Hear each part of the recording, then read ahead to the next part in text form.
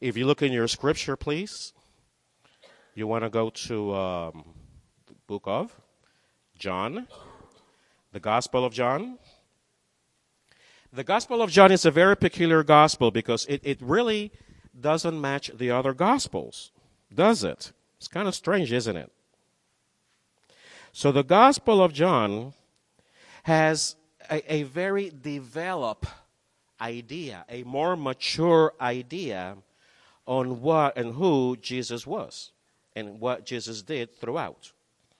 Now, the Gospel of John also, not only that, the Gospel of John also has a peculiarity where he never mentions the word miracles. It's never mentioned in that book. It's organized in such a way that people can actually see in it 6 signs of Jesus' being the living Word of God. And after each sign, there is a discourse or a speech, a teaching about the sign that Jesus just made. The book is so unique that when you hit chapter 12 in the book, you are already in the last week of Jesus. So from chapter 12 to the end of the book is basically the last week of Jesus. Did you realize that? Some of you did? Very good. Now in chapter 14 of the book, we find an amazing statement. We find Jesus actually talking about his death. We actually, the first few aspects of the book, of the chapter, gives us the idea that Jesus is going to leave, that Jesus is going to come back, that Jesus is actually the Son of God. So in the first few verses, we quoted them yesterday as we had the memorial service for our dear sister Rebecca Woods, who passed. And we quoted those first few lines of the chapter 14. But Jesus is also not only dealing in that chapter with him leaving, he's also dealing with the idea that he's not going to leave us alone. Never. So that's where he plants that whole concept, that he will never leave us alone. And in these verses 15, if you know, I haven't been buying time, but I can't find the text in my computer, so I'm going to go here and read it out of here. In verse 14, from verse 15 to then he begins to talk about the person of the Holy Spirit. Now, we Presbyterians are very, very good about proper theology, about the theology of a sovereign God who is sovereign over all creation and who actually is involved with humanity. However, our founder, our main theologian, the Esquire John Calvin, had an issue with the Holy Spirit. Calvin actually confessed in one of his writings that he was uncomfortable with the third person of the Trinity, and he actually said that he was afraid of trying to explain the third person of the Trinity. Therefore, our brand of Christianity has always been amazingly great about God's sovereignty, the attributes of God. We are Trinitarian. We are Christological with a very clear view on how salvation takes place. And I tell you, I hear this from others. Oh, you guys have an amazing theology. I hear this from others. And I know a lot of Methodists that have jumped the fence because of the theology. I'm thinking of one doctor in particular. And it's just an amazing statement. But we are very weak. As a denomination, as a brand, as a tribe, we tend to be very weak about what's called pneumatology. What the world? The study of the Holy Spirit. Pneuma is the word for spirit. Okay? So, we're going to do a reform study on the Holy Spirit. Okay? You're going to get tired of it. But I'll give it to you in drips. We're going to dive into the third person of the Trinity because this last Thursday, the Christian church celebrated the ascension of Jesus Christ. After 40 days, we actually on Thursday celebrated Ascension Thursday. 40 days after Jesus' resurrection, he went up to the Father, and we find that example, that story, in the first chapter of the book of Acts. That's where we find it. But in there, he said, I will go. Actually, no, he didn't say I will go. I must go. So that the Father and I can send the Comforter. And we need to be very clear that the person who lives in us is not so much Jesus Christ, like we tell kids, Jesus lives in you. No. It's the Spirit of God that lives in us. Because as Jesus ascended into heaven, he sent the Spirit. That clear? Jesus needed to ascend because if Jesus did not go to the heavens to sit at the right hand of God the Father, the Spirit would not be sent. So it is necessary for Jesus to go up and so that God the Spirit could come down. Now, so in what era does the church live today? Oh, postmodernism. Yeah, but I don't talk. What theological era? We are in the era of Pentecost. We are in the Pentecost dispensation, if we want to use that word. Because after this one, he's coming back as a judge. So we are in the period where the way God relates to you and me is not necessarily as God the Father, not necessarily as Jesus Christ in the flesh, but through God's Spirit. And that's scary. You know why? Because it is uncertain. We don't have it figured out and boxed in like we have Jesus because we know what Jesus said. But guess what? The Spirit's duties is to remind us the words of Jesus. So let's read this section after this introduction. Good stuff. We're going to have fun. Verses 15 through 21. If you love me, you will obey what I command. And I will ask the Father, and he will give you another counselor to be with you forever. The Spirit of truth. The world cannot accept him because it neither sees him nor knows him.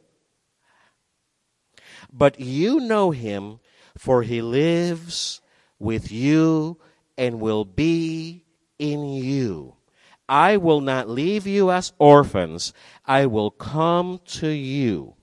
Before long, the world will not see me anymore, but you will see me that day. You will realize that I am in the Father, and you are in me, and I am in you. Whoever has my commands and obeys them, he or she is the one who loves me. He who loves me will be loved by my Father, for I too will love him and show myself to him. This is the gospel of the Lord. It is amazing how we then tend to really fall into our domesticated Christianity. Now, this last few weeks I've been talking about and teaching about what? What have I been teaching about? Bridges. Exactly. I'm okay now. I got my papers together. Bridges. We talked about bridges. That in order for there to a bridge to be worthwhile, people on both sides need to want to connect. Does that make sense? I will not build a bridge that way if I don't care what's over there. I keep on going down the edge of the canyon. Unless I'm curious enough and I have some intention of doing something with the other side, I'm not going to build a bridge. Now, Jesus and God had the intention of building bridges. That is why God is always extending God's self to us. Now, we talked about this famous bridge. Jim, look at that bridge. Mr. Curley, look at that bridge. Amazing. It missed the whole thing, did it? No. That bridge was actually built over the river years before Hurricane Mitch came over Honduras and literally changed the course of the river. But the river is still there and the bridge is still there. So something happened that the bridge now needs to. This is the metaphor that we use for what's happened in the church. The church has shifted. Society has shifted. There was a time that we were over the bridge, that we were on the bridge and we were over that water. We knew what was on both sides. We knew we were the center of society, the church was. But the shifts in society came, the hurricane came, and now the bridge is in one side, the church is in one side, and the society is another. So we need to rebuild bridges. And we were talking about building bridges. Last week we talked about building bridges to strangers. How to share God's love joyfully with those that God appoints in our way. The week before we were talking about building bridges all over to friends and families. But this week, I want to emphasize about building bridges to our hearts. Building bridges to our hearts. And it's interesting that if we look at the story of Babel, Babel was an attempt of humanity, of mankind trying to reach God. And God didn't let them. Because God had a plan, Dot. And that plan was that He was going to send the bridge to our hearts. In the person of the Holy Spirit of God. God initiates that bridge to our hearts. We cannot initiate that bridge to our hearts. How many of you have seen this painting? How many of you have had the privilege of laying down in the Sistine Chapel and just looking up at it? Praise God for those who have had that privilege. I want you to notice something very peculiar about the painting. I want you to look at the pose of Adam. How relaxed, laid back Adam seems to be. Look at that Solomon. Like he don't care. Look at the pose of God as depicted by Michelangelo. Stretched, concerned, reaching over. I want you to look at a detail of the painting. Look at those fingers. Whose really intention is there? See Adam, how lifeless, limp his hand is stretched? See how God's hand is tense, stretched over? The Apostle Paul describes that as, we are sinners. And even knowing the truth, we can look the other way. But God, in God's amazing mercy, God stretches out His hand when we don't even want it. God stretches out His arm when we don't even want it to touch us, to transform us, to speak to our brokenness, to speak to our self-destructive behaviors. How many of you have self-destructive behaviors? Thank you for your honesty. Come on, buddy, you don't even know what that is. If you don't do homework, that may be a self-destructive behavior for a kid. Not doing homework, right, Brandon? Oh, Grandpa laughed. The unhealthy pride, where societies or groups of people think that we're better than others. In Puerto Rico, we think we're better than the Cubans. The Cubans think they're better than us. I think that happens in New York. What's in Jersey? And if I were in Ohio, with all my due respect, Madam James, what's across the river from Ohio? West Virginia. Yeah. Those tribal rivalries, which are foolishness. They can be fun sometimes, but they're really foolishness. And God is attempting to break away for us from all that, from prejudices, from shames of the past that linger in our souls and keep us trapped and enslaved to guilt. No.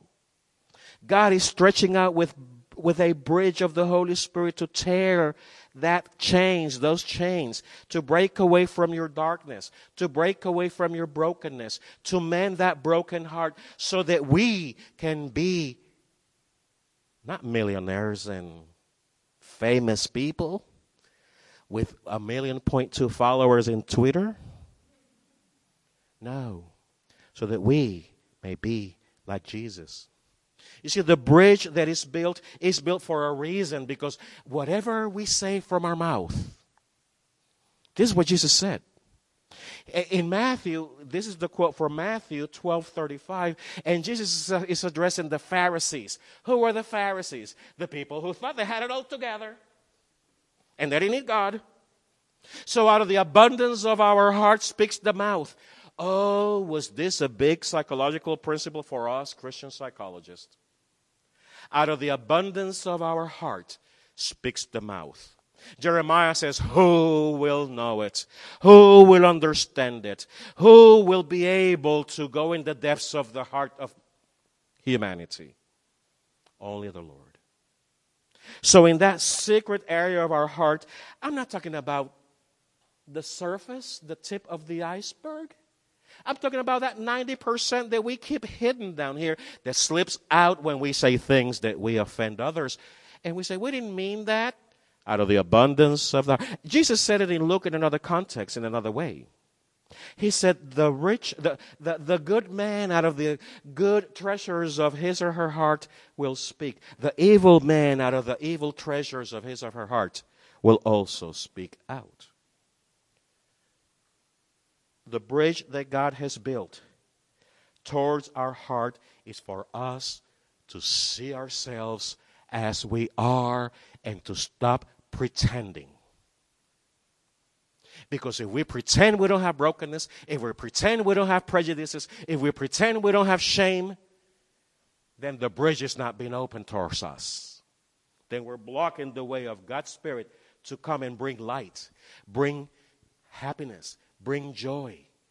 Now, what are the bridges? There are innumerable kinds of bridges, people. I have the image as we go driving up a stale up and down the East-West connector. I have the image sometimes of a whole bunch of burning bushes just along the way. God wanting to speak to me, and I'm just driving through. I wonder how many times we need to stop and reflect. Not only pray, but reflect on what we are really about. Not only about, having fellowship, having that little tea and cookies. And by the way, the brownies yesterday, I found out they had that maple stuff on it. Was that maple fudge? They were wicked. Wickedly good. But that's not really fellowship. Fellowship is if the person tells me the recipe. Because then that's authentic, right? I get something. No, but it's to have authentic fellowship. It's to really be with one another in spite of our pains. You know what I am reminded of? The way some of you were with Rebecca. Buck was reminding me this morning that every time he had to face, he knew it was going to be either a good one or a bad one. That he was always going to be challenged. You know what? Did you pray for patience? Well, if you pray for patience, guess what? You're going to get the lab. Because God gives this to us, but then we have to exercise it. I didn't fall flat in the back when I received patience. I had a challenge with my kids when I asked for patience. Oh, because that's when we learn it. That's when we lab it out. That's when we work it out. So yes, it's authentic relationships. Mentoring and coaching. Those are the new words, by the way, for counseling. Mentoring and coaching one another, sharing best practices in our lives, and engaging God's Word, not just reading it, but listening to God's Word. I always say the Bible is the only book that comes with its author. Yeah, because as you're reading it, you're actually listening to the author. Did you realize that? It's not up here. That's the bridge. It comes with the author. And spiritual disciplines, meditating, doing the labyrinth, Lectio Divina, all those amazing toys and tools that we have so that God will build bridges to our heart. Are we listening? Are we engaging, or are we just having our typical life of going out of church on Sunday and living our life and remembering Thursday, oh, it's church again this weekend. How do I plan my weekend around that? Or is it a life experience every morning, every afternoon, every sun up, every sundown? Are you engaging God? Do you recognize God's voice? Man, don't answer that. It's not your wife's. But do you recognize God's voice in your spirit? By the end of this summer, my goal is that each one of us would grow into such intimacy with God that we would learn to recognize God's voice in our hearts. No, we're not going to become Pentecostals or holy rollers. No. We're going to grow into what Jesus and what the Father intends us to be with and relate with the Holy Spirit. Is that a plan? Is that a plan? Let's learn about who He is, not what it is. I once said that word, it, in relation to the Holy Spirit. And Dr. Jacqueline Rhodes said, what? It's a person, not a thing. He is a person, not a thing. I was translating from my neutral Spanish, and it didn't come out well in English. But I will stand corrected. Let's get to know the Spirit of God. Slowly, gently. Because that is who God is. A God who loves us, who wants to commune with us intimately. And next week, we have communion. And we're going to celebrate communion with a great service, a great traditional service on the first day in the month of June. And we'll get to know the Spirit of God little by little this summer as God builds that bridge into our hearts, one by one, and all together as Light of Hope. Amen.